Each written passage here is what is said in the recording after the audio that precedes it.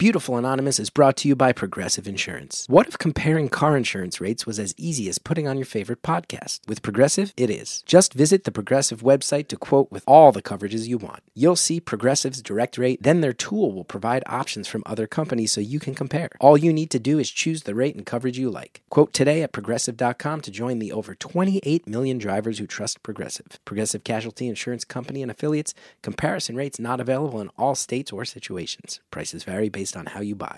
Today's episode is sponsored by Season 2 of Family Ghosts, a podcast that takes a closer look at the legendary tales that shape our family histories and investigates the mysteries behind family lore. New episodes of Season 2 come out every Wednesday with stories like the secrets revealed by a long-lost stack of love letters. The LA Times calls Family Ghosts a quirky meditation. Subscribe to Family Ghosts wherever you get your podcasts.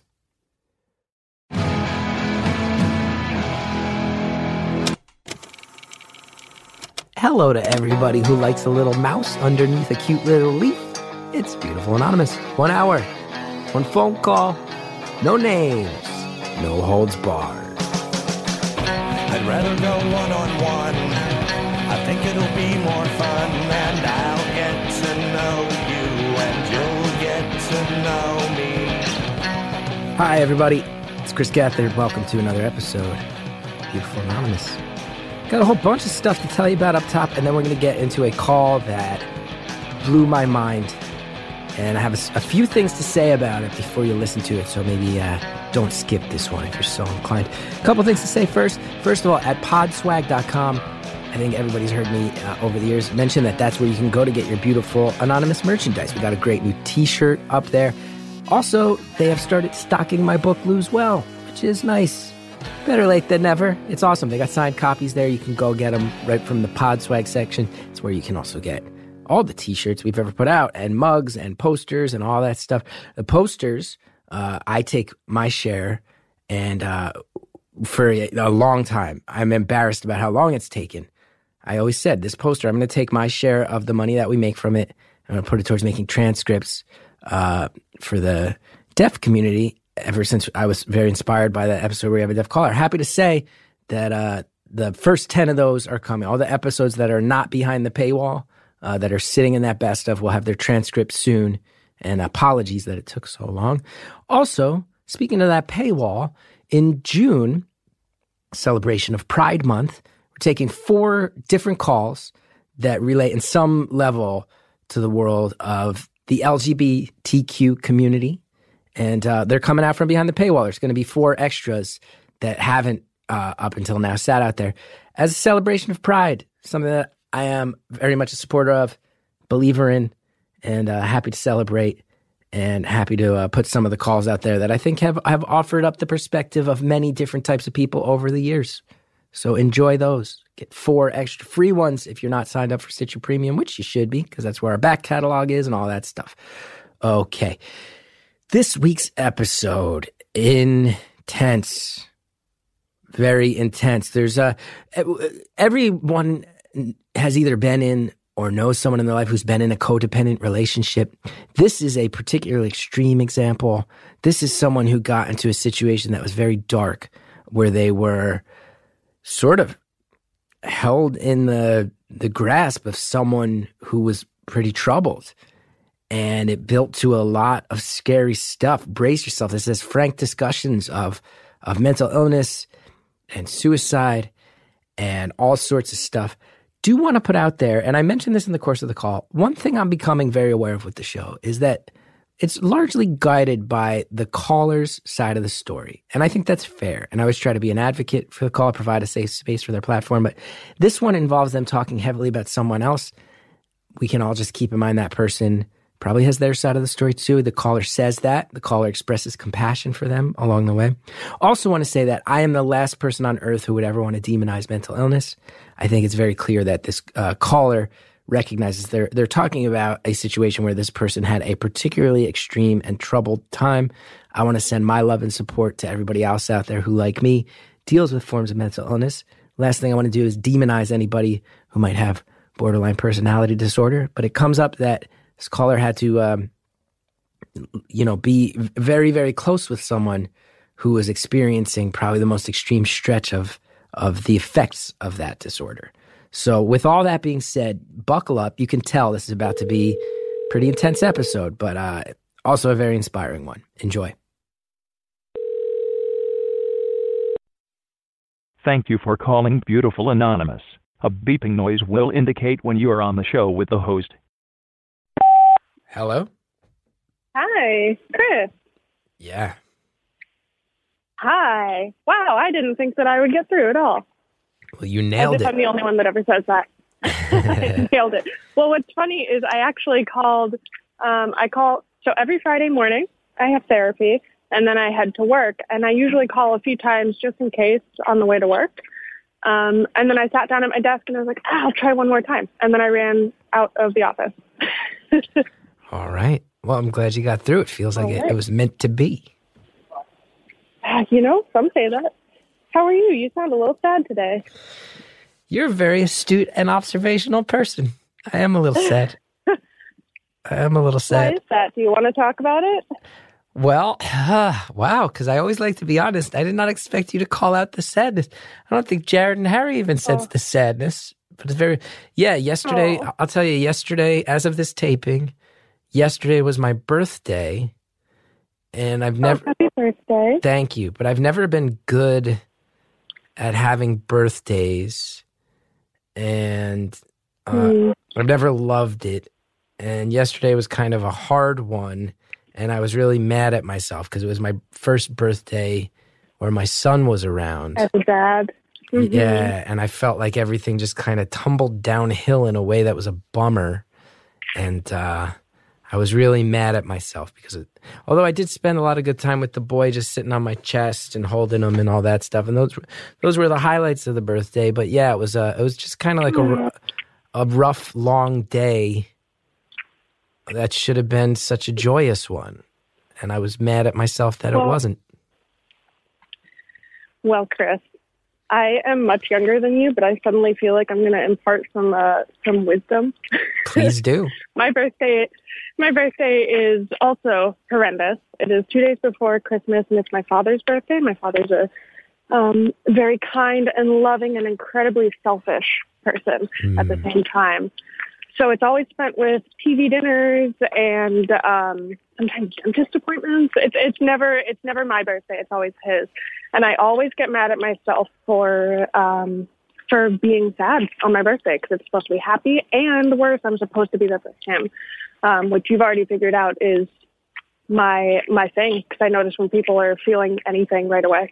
So I feel you. It's really shitty, but I feel like you, of all people, should understand that you can't get mad at yourself for an emotion that you're having. It's just what's happening.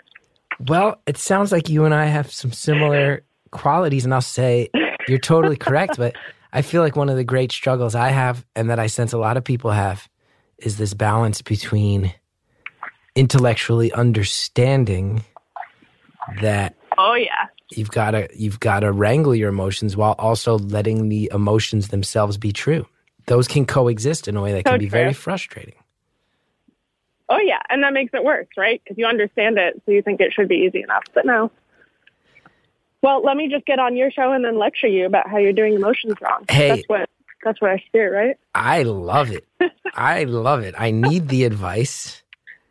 You want to hear the sad part? Here's the sad part of when it started to tumble downhill is... Okay. So my parents were going to come and watch the baby. First time anybody was going to watch them. So that me and Hallie could go see Avengers Endgame because I haven't seen it. You hadn't seen it yet? No, I have a 5-week-old son. It came out 5 weeks ago. The math on that doesn't work out. But you're a Marvel fan. I'm an obsessive Marvel fan my whole life. And then my dad caught a cold, so they called me the night before they were going to come. No. And I had the bottom fell out, and then Hallie I was just in a bad mood, and she was trying to cheer me up, and I did that shitty thing where someone's trying to cheer you up, and I was just kind of like, you just have to let me be sad. And then she was like, it's a movie about a man in an iron suit and another guy who's a spider. So, and I was like, I know. But then it was deeper. It was like I was also just excited to go on a date with my wife for the first time in a couple months. Yeah. And a date with my wife, like, and you know, you think too, she was pregnant for almost a year, like a date that felt like the old days, and and the bottom fell out, and I had no backup plan for my birthday, and then I was kind of being, you know, just sort of pissy around the house, and it just wasn't good anyway. But yeah, Avengers Endgame, my inability to actually see Avengers Endgame is what led to me having a sort of out of control, historically unpleasant birthday. That's okay. Everybody has passions. Oh, yeah. Oh, yeah. It's the little things, too. Well, I'm glad to hear a little bit of a smile in your voice now. Well, thank you for bringing it out. Oh, no problem. It means a lot. Just talking about shit makes you realize how silly it is, and then you're like, you know what? I'm over it. Yeah, and I'll tell you what, and I thank you for this, genuinely. To have someone notice, it does mean the world. Thank you for that. Yeah, I feel you. Well, hopefully today's a better day. Yeah. I'm on cloud 9 for seemingly no reason, but hey, I'll take it. Okay, what's cloud 9 entail? Well, currently walking through the woods because that was the closest thing I could find while running out of the office when I got put on hold. But on Monday, I was in my 8th session of EMDR, which is treatment for PTSD, and they essentially deemed me PTSD-free finally. Wow. So I think that's probably it. I was sad for a few days, I think, because I no longer had that crutch of like, leave me alone, I have PTSD. But, you know, going back to ridiculous emotions. But I think it's kicked in today. Wow. Congrats. Yeah. That's a milestone. Thank you. I have to say, it is. Oh, go for it. No, go for it. I was going to say, you know, I'm familiar with PTSD. I know it's such a massive problem in many different types of people, demographics of people these days. But I have to say, I was ignorant to the idea that you could be cleared. I didn't realize that was a thing, that it could kind of go into remission. I mean, I'm sure that it can come back. And you using the word remission is funny. So I was just about to say, like, I'm sure it's kind of like being cleared of cancer, right? You're still at higher risk. The trauma's still there and all that jazz. But no. So do you know what EMDR is? I feel like someone's talked about it on the show before. That's funny because I feel like one of the reasons I wanted to call so badly is because I feel like there's enough people with PTSD that listen to your show that might not know what EMDR is, and it might help. I have to tell you, I feel like we either mentioned it on the show or it may have been a call that wasn't released. But I know someone has talked to me about EMDR, maybe on the show, maybe not. I might be wrong, but it's it's a pretty intense form of therapy, from what I remember. Yeah, it's a lot. It's hard work. It's exhausting. I'm shaky just thinking about it, but like in a good way. But it's you relive the thing over and over again until you are desensitized to it, and then you reprocess it and you associate a good understanding with it. So week after week, you're just sitting there saying, all right, go back to that situation, put yourself back in that hell. And then eventually they call it installing. You install a positive emotion about yourself associated with that. So like, for me, it's that I'm resilient and I got through it and now I can handle anything. Mm-hmm. Cool stuff. And feels congrats like being part of a on science that. experiment. Yeah, I mean, Thank you. I would have to imagine that has to be one of those styles of treatment that when it works beautifully, and that for some people, it must really make them crumble, and they have to withdraw from that.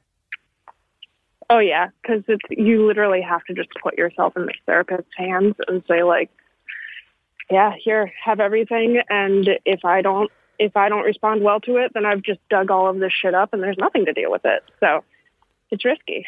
But I literally just feel like nothing else would have helped. And it's just wild the amount of things that are discovered through studying psychology and whatnot. And I don't know. I would hate for people that might respond well to it not to know that it's something that could really help.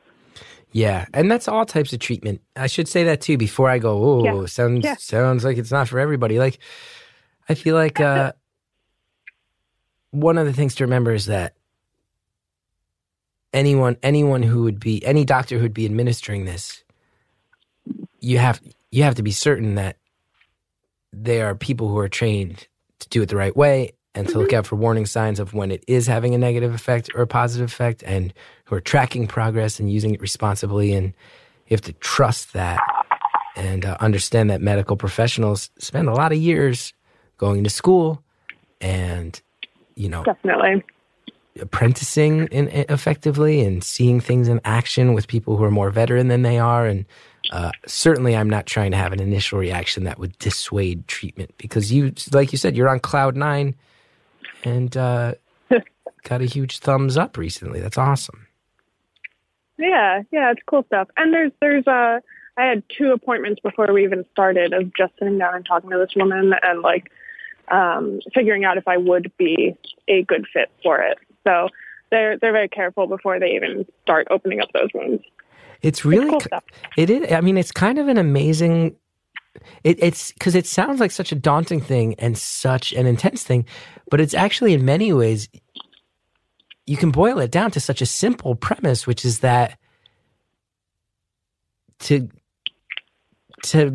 master any situation, you need to have a lot of experience. Like if you want to be, not to be reductive, I say this in a way that's very interested, and it's going to sound reductive initially, but it's like, if you want to get really good at ping pong, you gotta go play a shit ton of ping pong. And if you want to get good at processing the emotions of an event, you gotta get good at living within that event. You gotta spend time there, and you gotta learn how to navigate those waters. And it sounds like it's based on, let's garner experience that allows you to develop muscle memory on how to handle this, and scar tissue on how to not let it cut to your core as much every time it comes up, to learn how to master those feelings. It seems like it's based on, let's give you experience in the darkest shit you've been through. Yeah. So you just get better at going through it. Yeah. And now I feel like I want to do high kicks. Oh God, 2 of my coworkers are walking over. In the woods. How many people in your company just wander through the woods? Well, there's a trail, and if you cut through the trail, it goes to, oh God, I supervise both of them. It goes to Starbucks, so they're probably... It goes where? I'm sorry, I was too busy laughing. It goes to Starbucks. So you can cut through the woods to get to Starbucks. So that's probably why these guys are walking through here. So hello, my dears. You can keep talking, Chris. So there's go get your coffee. Bye. A patch of woods. There's a patch of woods between your place of business and a Starbucks. So your coworkers are constantly wandering through these woods, and some people who are your subordinates just heard you potentially overheard you talking about how you overcame PTSD and want to do high kicks, was what they walked in on. They were far enough away that unless they have super hearing, they did not hear that. But yeah, no, they just walked right over. Luckily, both of them are some of the goofiest people I've ever supervised. So that was all fine and dandy. That's good. I hope there's a steady parade of people from your work life wandering through as you tell me about some of your most guarded personal experiences. Well, yeah, that's the fun part. Is either it's going to be my boss, who's the CEO. It's a small company, so it's less impressive than it sounds. Although I like when people are impressed. Anywho, it's either the CEO and his wife, or it's going to be people I supervise. So either way, it's real awkward. Yeah, such is life. Yeah, but my boss actually knows everything, because I had to take. I was going to therapy 2 times a week because I had to keep doing normal therapy and EMDR, separate people, separate appointments. So I basically had to tell him a little bit, enough that I had PTSD, but we're close enough that then it all spilled out. And his only response was, wow, that's pretty fucked up. Yeah. I mean, I'll put it out there that I'm not sure if it was your intention to dive deep on this in the course of the call.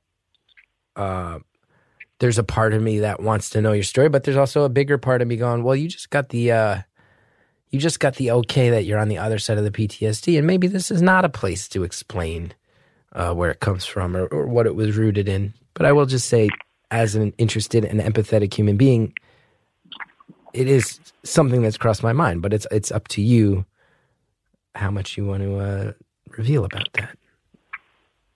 Yeah. Well, one, I knew you'd say that at some point, because when do you not say that about somebody talking about something hard they've been through? Call you out on that real quick. Well, I mean, I go back and forth with this, because it's a very fair critique of the shows, but I go back and forth where I'm like, what's the bigger dickhead move? You know, that's how I think. Oh, no, you're doing it the right way. But you know what I mean? Because, like, what if somebody doesn't? But also, it's like, yeah, exactly. Like, what if somebody puts out there, like, oh, I've been through something hard, and then I'm in my head going, well, they probably don't want to talk about it. And then I never ask, and they hang up the phone and go, Jesus, it's fucking... The guy's whole reputation is that he's a listener. He doesn't give a shit. So I just like to put it out there in a broad way of, like, I give a shit, but what I give a shit about most is you making this your own. So... Oh, Chris. No, I have nothing but love for you. I just like to... I like to pick on people that I love. So, well, hey, it's a fair point. It's a fair point. How much, because here's another thing, and I feel like you're very in touch with emotions. I struggle often with this is effectively an entertainment-based podcast that very often is based on other people's pain, and is that entertainment? So that's another line of responsibility. You're real insecurities. You've hit a nerve of my real insecurities about the nature of this show and my role. No, I'm glad it's out there. Anyway, back to you. What would you... I'd give you a big hug if I could, just like patch that insecurity back up. But no, it's good luck. it's funny. It's funny that you were so sensitive about how to ask if I want to talk about it or not, because if you think about it, the EMDR is literally me just like digging it back up until it doesn't feel like anything painful anymore. Right. So I'm literally the poster child of like, no, we can talk about whatever. I don't give a fuck. It doesn't feel like anything anymore. Sorry, Sally. I never thought I would say sorry, Sally. Okay, whatever. But yeah, no, I was living with this girl in college who I bonded with really, really quickly. I didn't realize that was because she had borderline personality disorder, which, you know, can lead people to kind of change their mind about you pretty quickly. And a lot of people manage that disorder very well, and some people don't because it's hard for therapists to spot. But she, the short version is that she was convinced that she could see dead people and hear them and talk to them. And she had, through the years of living with her and being secluded with just her and not really getting to socialize much because she would get angry if I had other friends, she convinced me that she could read my mind. So I thought I didn't even have any safe thoughts around her. And then one day she just had a psychotic break and threatened to kill me with a knife, but also tried to kill herself multiple times, and got very violent with my boyfriend at the time. And then afterwards she said, she asked if she spoke in a different voice, because if so, then it wasn't her. She must have been possessed. And at the time I believed her because I was in it deep enough. So it got pretty, it was a fun ride. Wow. What? Yeah. Let's pause right there. I just want to know, you guys could all hear that I was approaching the classic, what are you even talking about? One of the cliche phrases. We were doing back and forth, got cut off. I'm just underlining that because it will come up later. This moment will be mentioned later, so I wanted to just highlight it. Okay, since we've paused anyway, we do have ads on this show. It's how the show exists. It's how we keep it going. Check them out. There's promo codes. Use those promo codes if you're so inclined. It helps the show when you do. We'll be back with more phone call right after this. How often do you think about your socks? I bet you're like I used to be. You just throw socks on, you go throughout your day, you take your socks off. Nope. Guess what? I have discovered socks that have changed my life, and they've changed the way I think about socks literally forever. It's not an exaggeration. It's called Bombas. Bombas socks have changed the game. I love them. My wife in particular, I would say, has an outright addiction to Bombas socks. When she is having a bad day, she will take off socks she's wearing and put on Bombas socks because they make her feel better. They're incredibly comforting quality socks. I gave them to my parents and my brother, my sister-in-law for Christmas this year. And guess what? Not because they're an advertisement. I went out and bought these bad boys. I went out and bought them. That's how much I believe in them. They're good enough for my family. And my mom reached out. She goes, "You got me socks." I didn't know about that, but guess what? These are amazing socks. Thank you for them. Bombas are the most comfortable socks in the history of feet. They are made from super soft natural cotton. Every pair comes with arch support, a seamless toe, and a cushioned footbed that's comfy but not too thick. Many colors, patterns, lengths, and styles. Bombas look great in the gym, at the office, out on the town. Bombas, that's what your feet are out there daydreaming about. Hook it up. Treat your feet right. Best of all, for every Bombas purchase you make, Bombas donates a pair to someone in need. Buy your Bombas at bombas.com/stories today. You get 20% off your first purchase. That's bombas.com/stories for 20% off. Bombas.com/stories. Thanks again to all of our sponsors. Now let's get back to the phone call. It was a fun ride. Wow. What? Yeah. What are you talking? What? I don't mean to. That I have to say. I will. No. Say, can I say that when you hear the phrase PTSD,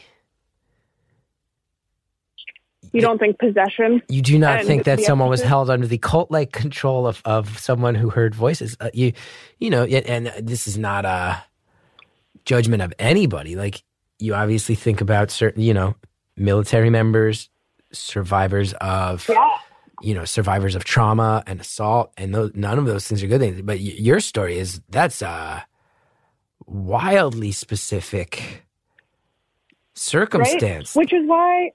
Which is why treatment actually worked so well, is because it boiled down to 2 nights that were particularly traumatic.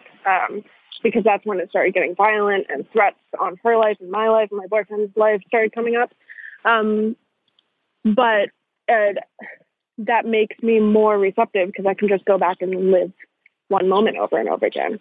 Albeit it's not so lovely to relive a moment of somebody like holding up a like, I don't know, it's not a butcher's knife. What do you call those knives? They're like really normal kitchen knives. Whatever. I already had a fear of knives. So she knew that because she knew everything about me. She knew my brother tried to commit suicide. She knew that she could hold that against me while she was trying to, and tell me that, the reason so many people around me have been suicidal is because of me. Whoa. So, having somebody with a whole bunch of, this is very insensitive of me, but I think I have the right, whole bunch of crazy in their eye, hold a knife up to you and say, "I'm not going to hurt you," is it's very, very spooky. So I don't know. For a while, it really fucked me up, and I really believed that she just needed help, and that she was like hearing voices and all that jazz, and she was supernatural, if you will. I had painted her into this monster. So it took me 5 years to go get treatment about it, because I thought that I was just an unloving person who hadn't stood by her while she was going through a hard time. But I don't know. I finally removed myself from that situation for long enough that I said, fuck it, I don't like thinking about this all the time. Wow.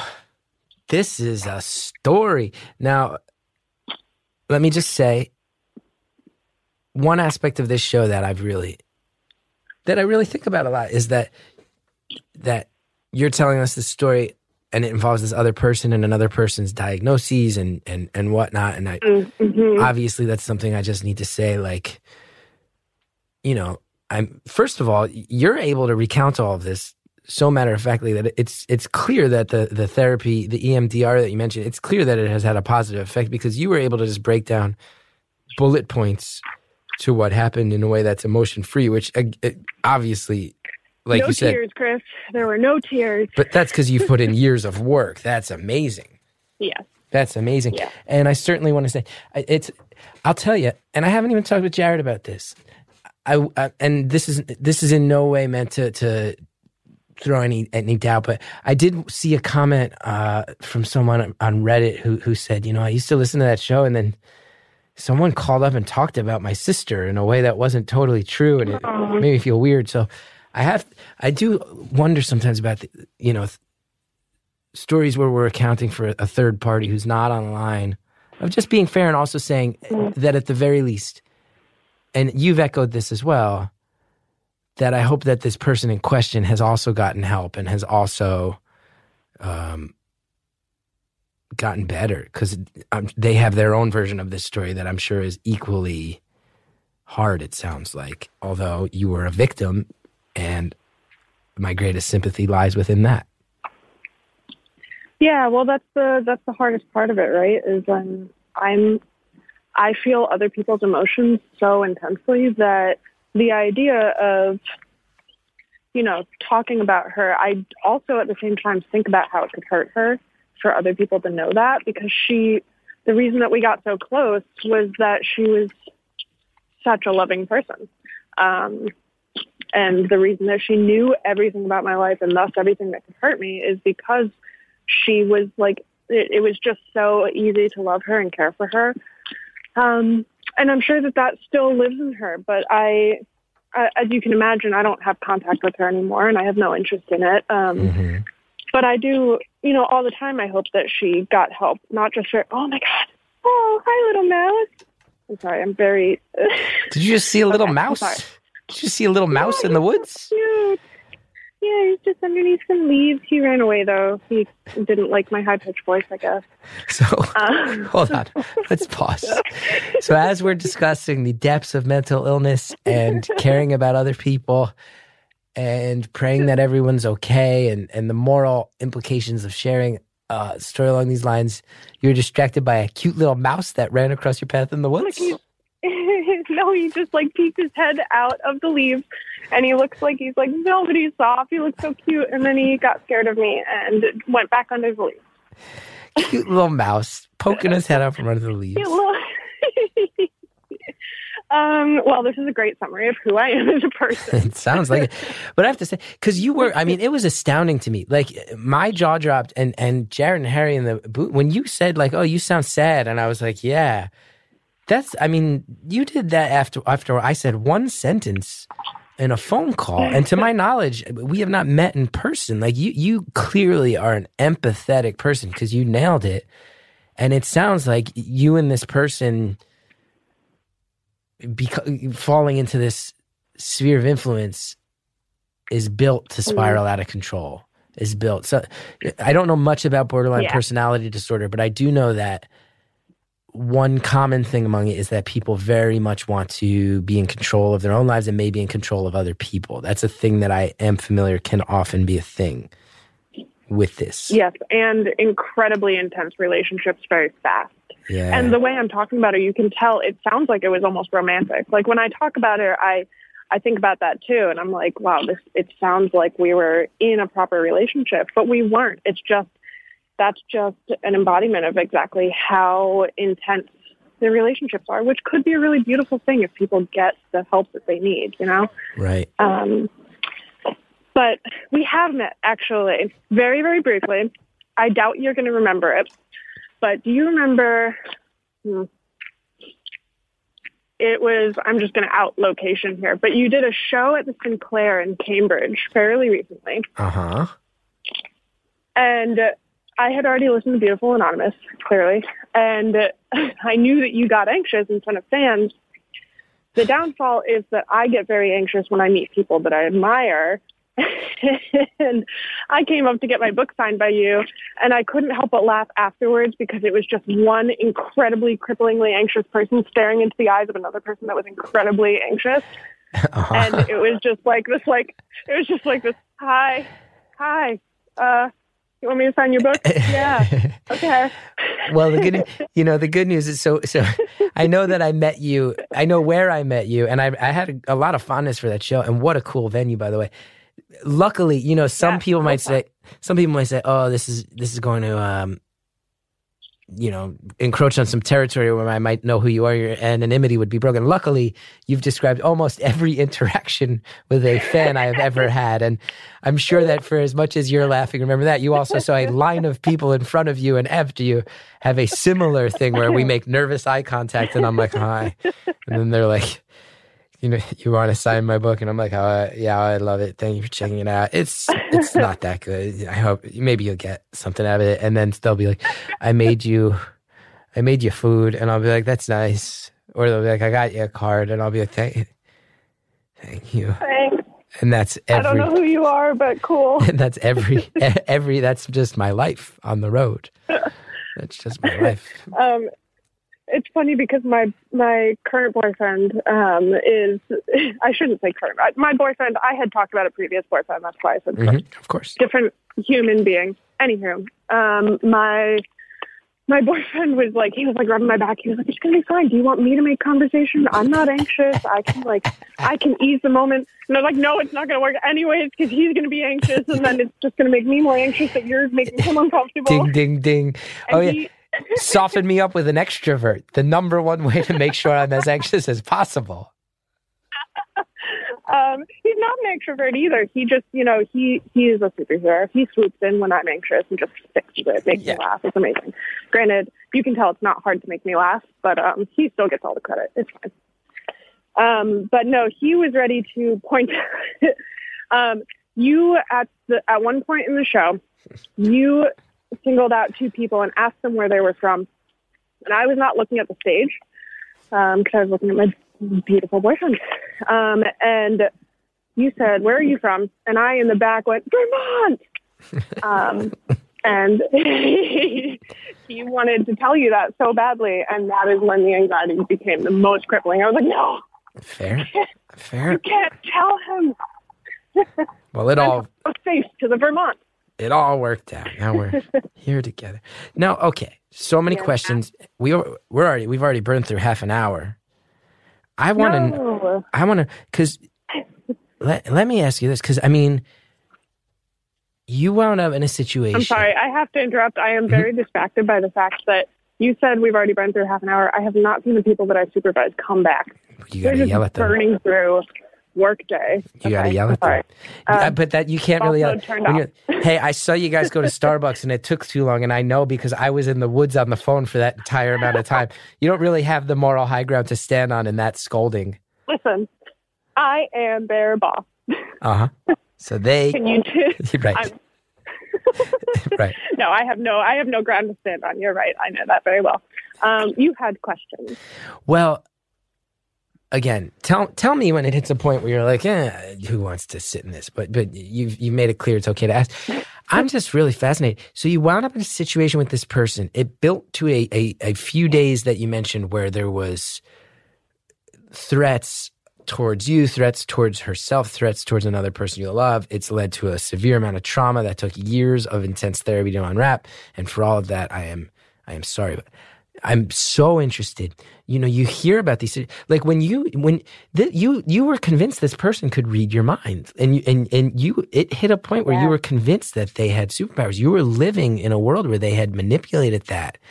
That to me, like I hear that, and you start to think about people like Charles Manson, who convinced other people they had superpowers, and where it got really dark. You start to think about like, that cult leader who, you start to think David Koresh. You think about the guy who convinced everybody that the comet was coming and they all had to cut off their own penises. Like, you lived a smaller version of this where you were in the sphere of influence of someone who was able to convince you that they were beyond human and that you should live under that spell. You had at least your own small version of that. Yeah. And what's funny is, so I went to art school, and so that all went down. We were living in a dorm. That all went down right before winter break.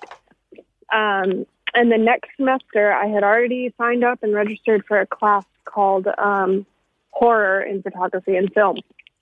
And naturally, as you can tell, I already mentioned, like, exorcism movies. I couldn't watch them. I couldn't watch exorcism movies. It was horrifying because it felt too similar to what had happened, or what I had been led to believe had happened.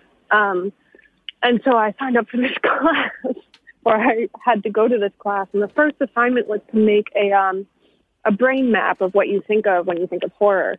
And I just have this distinct memory of sitting at my desk while she was sitting on her bed, because I hadn't moved out at that point yet. I was still like, I'm going to help this person. She's in pain. I'm going to stay, and I'm going to be a good friend because she's telling me she wanted to kill herself because I'm not a good friend. So I'm going to be there. And I was sitting there trying to make this brain map of horror.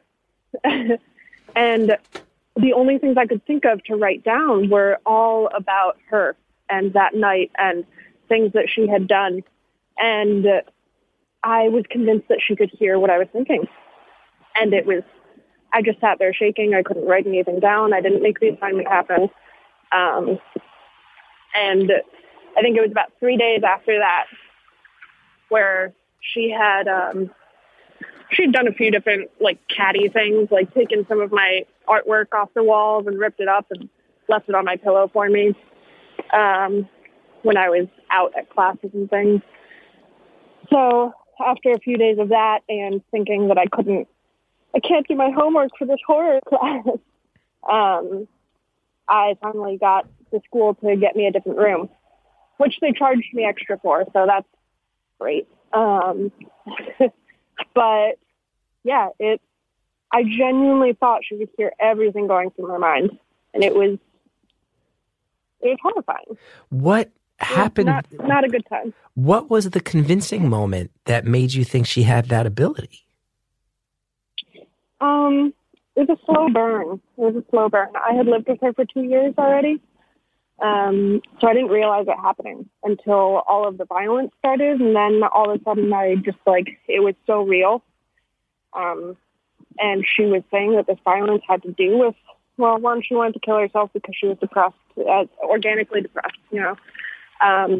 But she also was saying that there were, like, 5 different ghosts in our room, that she couldn't get to leave her alone. And, that's when it starts to not make so much sense anymore, where I look at it and I'm like, how did I buy into it? Which is the therapy talking, which is great. But I did at the time. It was very, very real. Yeah. So you're convinced there's ghosts and that she has psychic abilities, and you're wrapped up in it. And do you have, you mentioned you had your boyfriend at the time. Did your boyfriend or other friends in your life, were you talking with them about this? Was it like a matter-of-fact thing, or were there people in your life stepping in and going, hey, this relationship's really intense and it's getting dark? Or was it something that kind of was kept in a bubble? Both. My boyfriend was there for the whole 2 days from hell. He was by my side the whole time and by hers. She was very violent towards him, and when she tried to jump out a window because she didn't want the EMTs to get to her, he still ran after her and stopped her from doing that. So he was pretty amazing about it. He's very heavily traumatized and doesn't speak to me anymore, but that makes sense because it's hard not to associate each other with it. But he was there for me afterwards in the realism of it. You know, he didn't live with her, so he didn't have the kind of, I've never thought of it as brainwashing, but I suppose it is. Mm-hmm. He didn't have that. He just saw this, like, really fucked up friendship. And he just kept saying, like, you gotta get out of that room. Bleep my name. He just kept saying, you gotta get out of that room. You gotta move on. You gotta make sure you're not talking to her.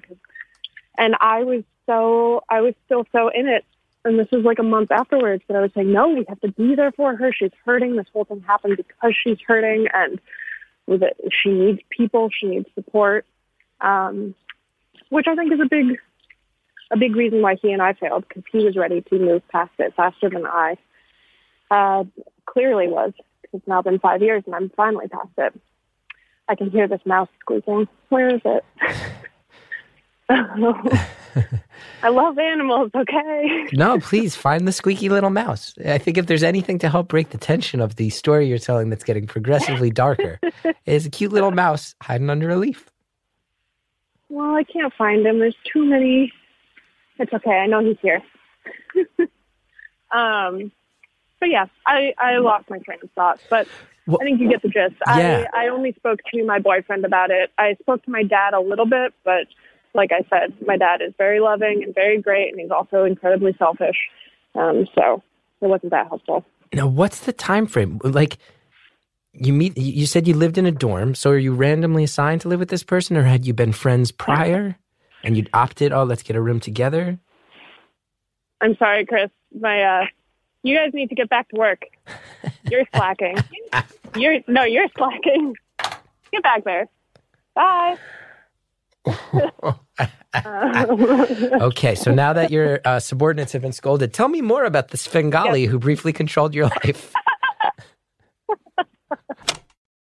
Pause right there. Everybody, I made light of a dark situation, but I'm going to go ahead and say I nailed that.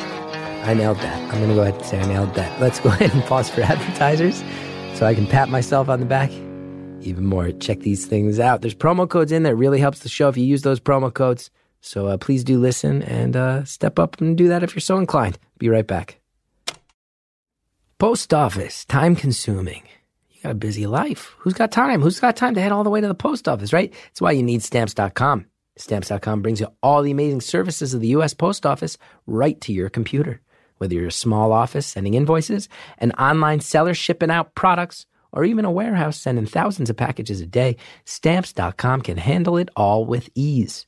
Simply use your computer to print official U.S. postage 24/7 for any letter, any package, any class of mail, anywhere you want to send. Then, once your mail's ready, you hand it to your mail carrier, you drop it in a mailbox, you're good to go. With Stamps.com, you get 5 cents off every first-class stamp and up to 40% off priority mail. Not to mention, it's a fraction of the cost of those expensive postage meters.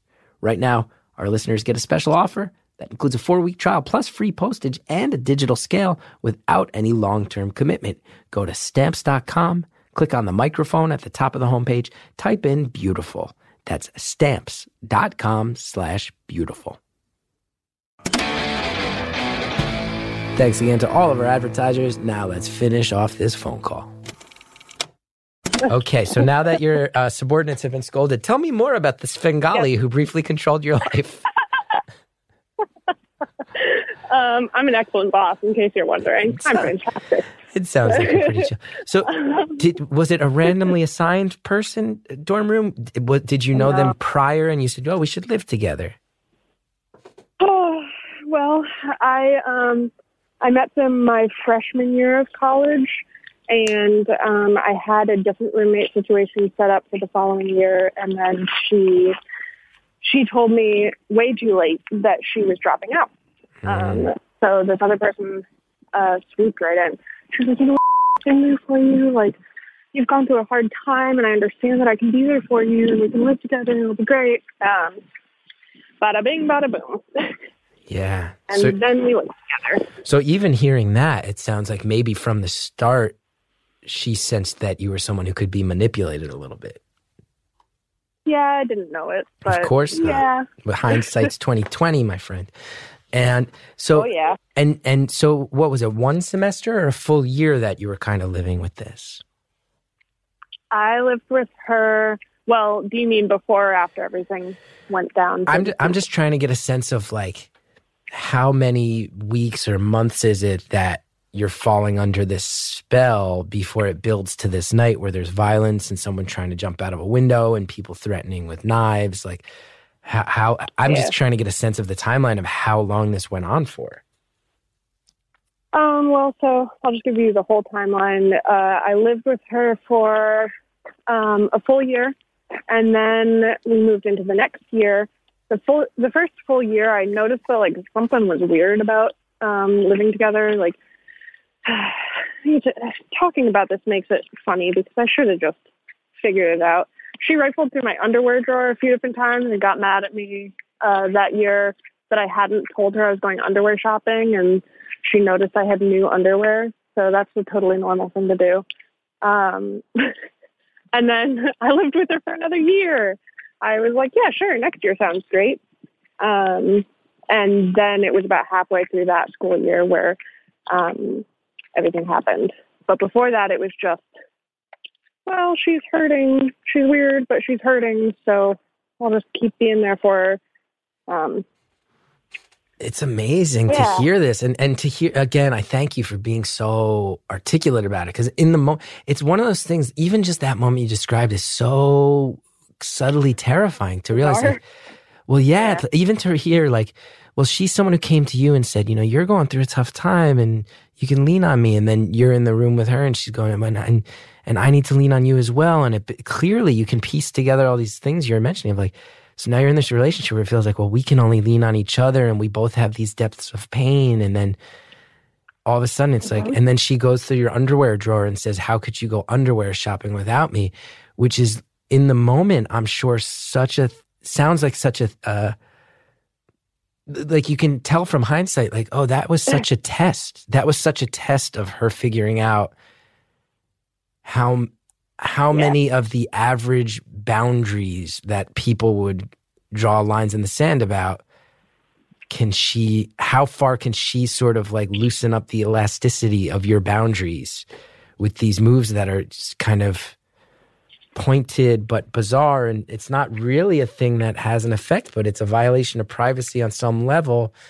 Can I get away with it and make you feel guilty about it? Like you shouldn't have done that, even though I'm violating your privacy. You start to see in what you're describing in hindsight, all these control maneuvers that you must not have realized were happening then. No, what's funny is you saying that, I was just like, oh, I guess it could have been that. Yeah, well, you tell me I'm sad, and I tell you that you were under someone's control. Looks like we both can sense some things meant the We got each other's backs here. Yeah, a couple years too late. I'm so sorry to say, but happy to be here for you now. Well, thank you. But you know what? Life sucked for a while, but like I said, life is good now. I'm a boss, which does not sound very serious when I say it out loud.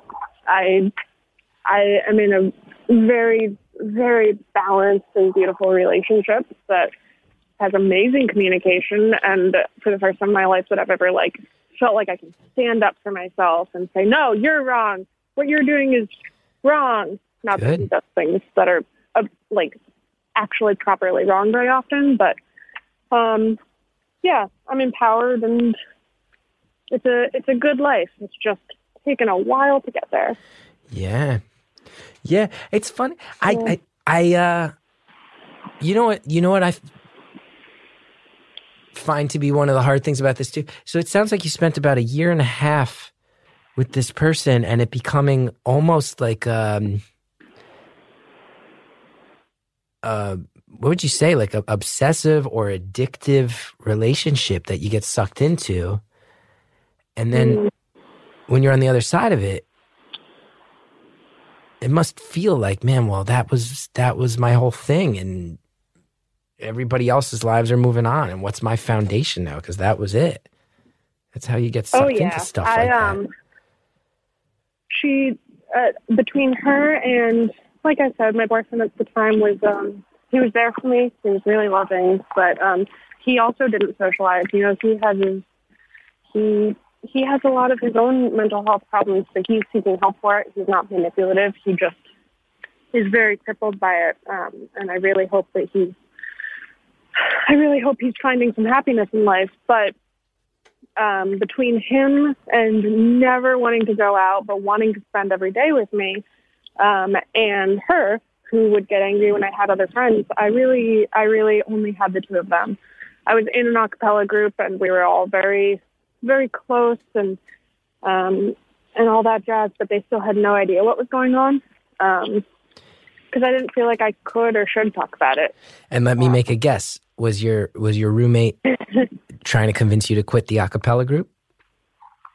No, she never did that, actually. She was very supportive. She went to all the shows. She acted like a #1 fan. She's a fan of a cappella. Who knew? Fan of a cappella. I didn't expect that from this person's description. But no, I was also, for the last 2 years of school, I was co-president of the group too, so she wouldn't have been able to convince me anyways. I had too much stake in it. Do you feel Although she convinced me of some other weird shit, so maybe, I don't know. Like what?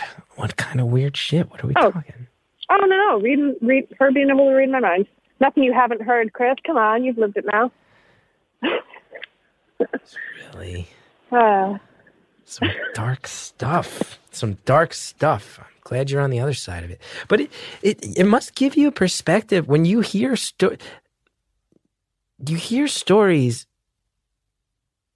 of people who fall into situations where you're like, how did you go there and do that and believe that?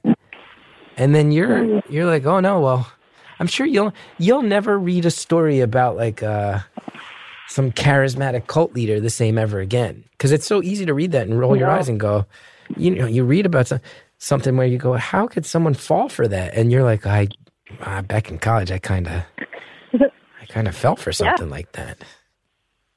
Yeah, it's yeah, I don't subject myself to reading things like that because I don't really imagine it would go down too well mentally. But it's very understandable. There's I found one coworker recently who she's going through a very dangerous divorce, and she opened up to me very randomly one day and told me that her husband had threatened to kill her and her son. And, I very briefly told her about this roommate, and I told her that she had convinced me that she could read my mind. And she was the first person that ever heard that and was like, yeah, no, my husband kind of got there with me too. And that was like 3 weeks before I agreed to do EMDR. So it's actually more like I feel more equipped to listen to people talk about their lives. And I just feel like I'm more equipped to be empathetic. And I've always been an empathetic person, but it just makes it easier to hear people's stories and understand that, like, even if there's not that much rationale to it, it might have really fucked them up in ways that you don't know until you've lived it. Yeah. And I'm glad you're on the other side of it. Now you're just a person, you got a good job yelling at your employees out in the woods. Just like everyday average stuff. Yeah. Lurking in the woods, ambushing your coworkers. They just wanted caffeine, and I'm here to ruin their day. Yeah, you're crouched behind a tree, like, get back to work. It's funny you say that, because I was literally just crouched, like, rubbing a stick in the sand, trying to write, like, my name or something mindlessly. So, that's funny. No, it's funny because here I am, I've ended up in this job where, how can I talk about it? I run a photo department where people send us their photos, and we, to keep it vague, do things with their photos. We organize them. We do a lot of archiving, all that jazz, which means that I'm looking through people's personal photos all day, every day. So I don't really know that I've ended up with a normal job, but I've ended up with one I love. That's good. I mean, I can offer no opinions based on that completely circuitous description of a job that makes me feel like I know less about it than when I knew no information at all, but I'm glad you're happy with it. No, it's just one of the departments that I head is we don't know of any other business that does it. So it would be very easy for people to No, let's not do find. that. Let's not do that. Now, Question for you. Hmm.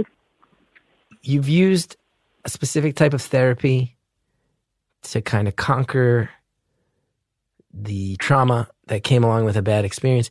You mentioned that you have a coworker who is in a domestic situation that had some reflections of what you went through. You leaned on each other.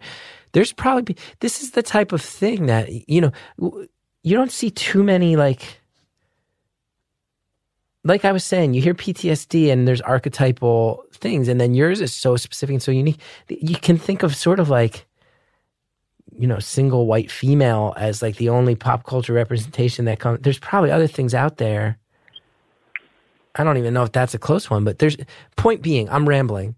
There's probably people out there listening right now who are in some relationships that are unhealthy, who are listening to you and realizing, oh, I'm kind of being manipulated, or I'm kind of being controlled. Or there might be someone listening right now who goes, I'm living in a house with someone who tells me that they can talk to ghosts.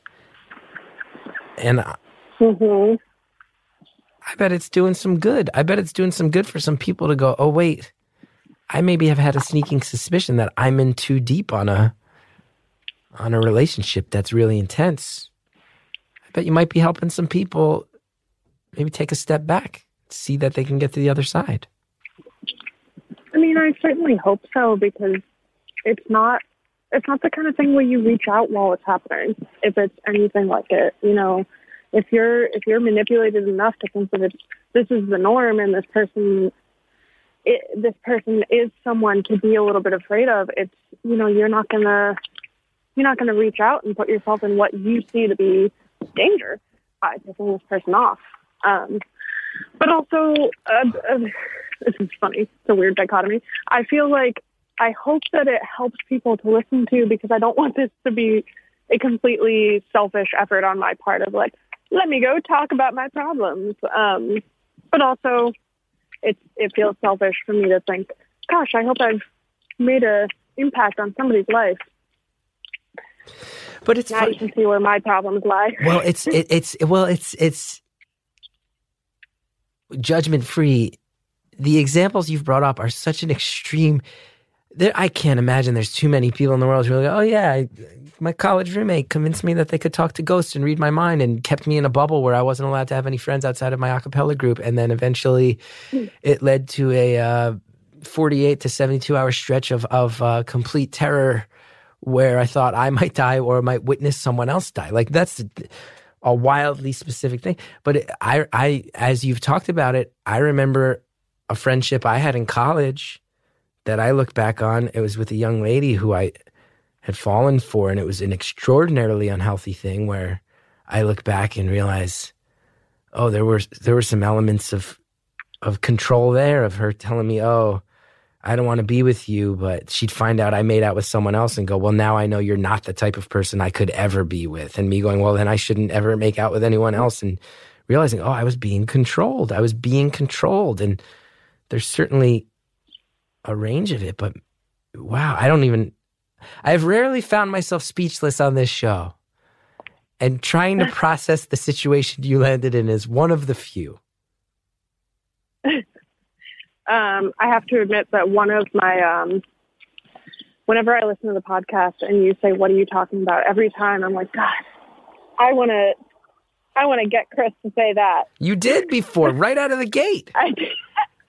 I didn't complete. I went, what are you even? But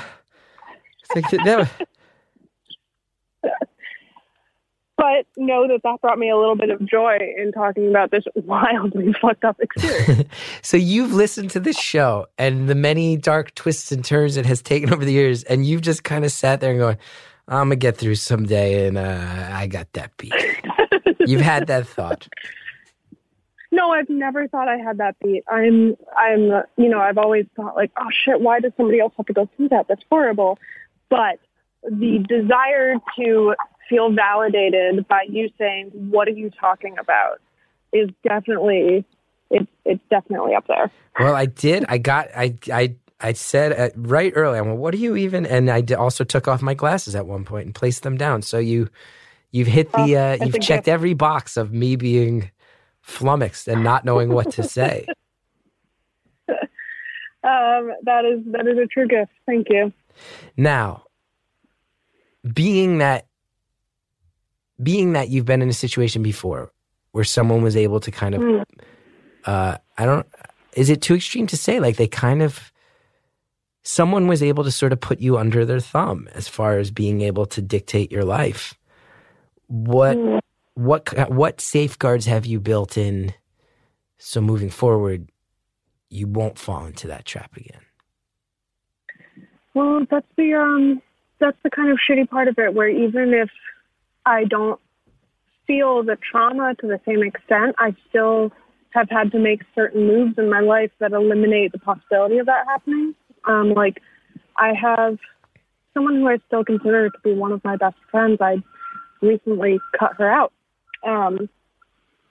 This is it's funny. I feel like I'm getting more emotional talking about this, but I'm concerned because she listens to the show. But it's just, there are people who bring it up for me again, and sometimes it's just their personality or the way that they feel emotions are so intense that it mirrors that experience.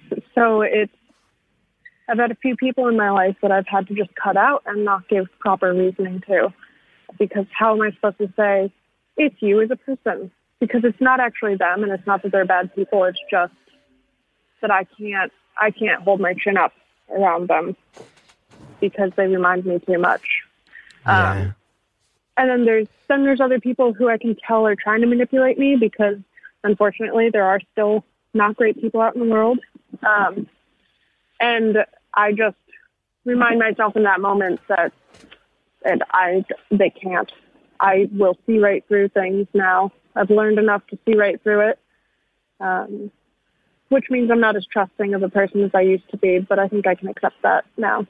Do you feel like you have to be real careful signing up for any sort of like fad diet, or like if you signed up for that Gwyneth Paltrow Goop stuff, that could get real dark real fast, huh? All of a sudden you're just covered in algae and you've got a smooth over stone up your hoo-ha, and Gwyneth Paltrow is, and none of it's medically cleared, and that's a whole dark thing, huh? I did not know you were about to go there. That's really funny. There's some truth to it. Oh, that's right, Chris. You're a comedian. That's even, I'm not sure anymore if that's still. Oh, you are. You made us laugh at your show. You're a comedian. That's the good. show That's might good. not be a comedy. Yeah. I tell myself I'm a comedian, and then every once in a while I wind up on the phone with someone who's lived through a horror I can't imagine, and I go, is that my job anymore? But then I also, on my best days, I will say this. Funny, though. Well, all self-deprecation aside, I'll say there's a lot of people who make jokes.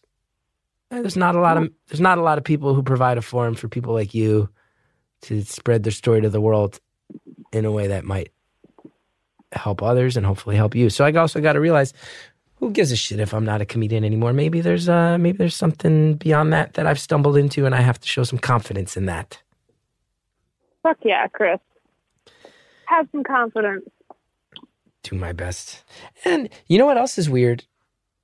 I've also, through my comedy, through this show and the Chris Gather show, some people have told me I had to actively step back and realize, I could be a cult leader.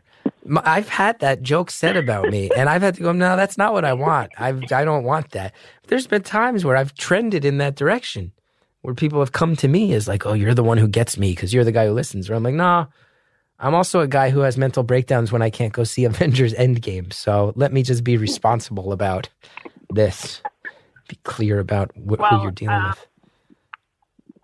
As someone who has not at all been in a cult, but who has felt someone have an extreme amount of power for seemingly no reason, you're not that.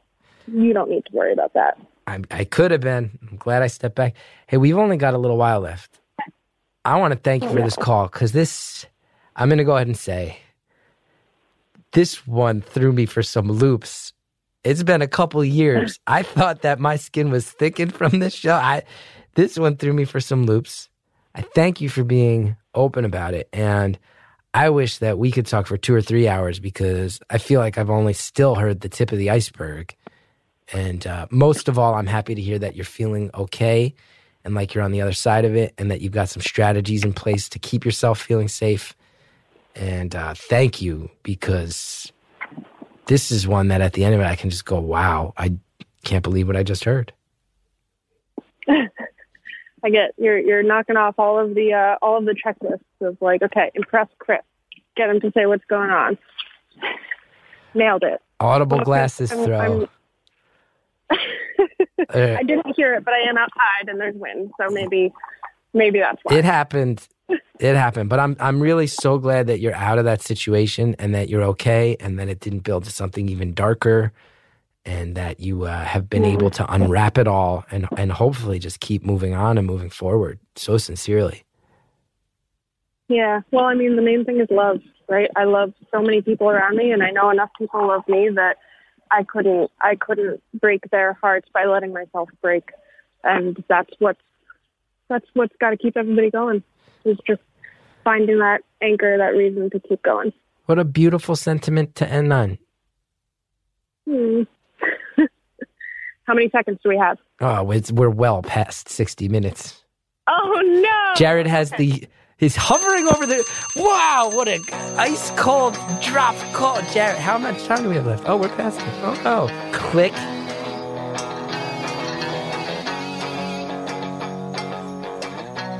Caller, thank you for sharing your story.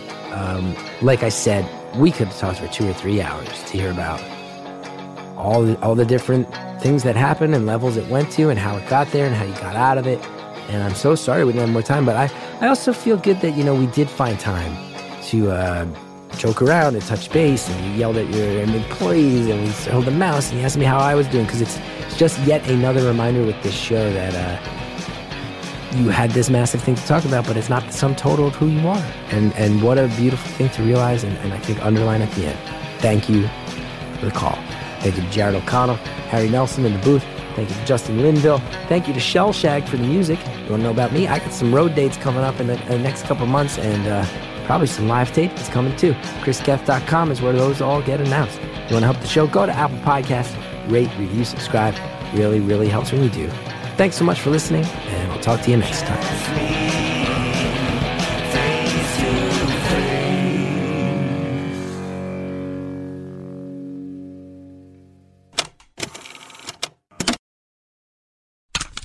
Next time on Beautiful Anonymous, our caller has 3 kids, another on the way.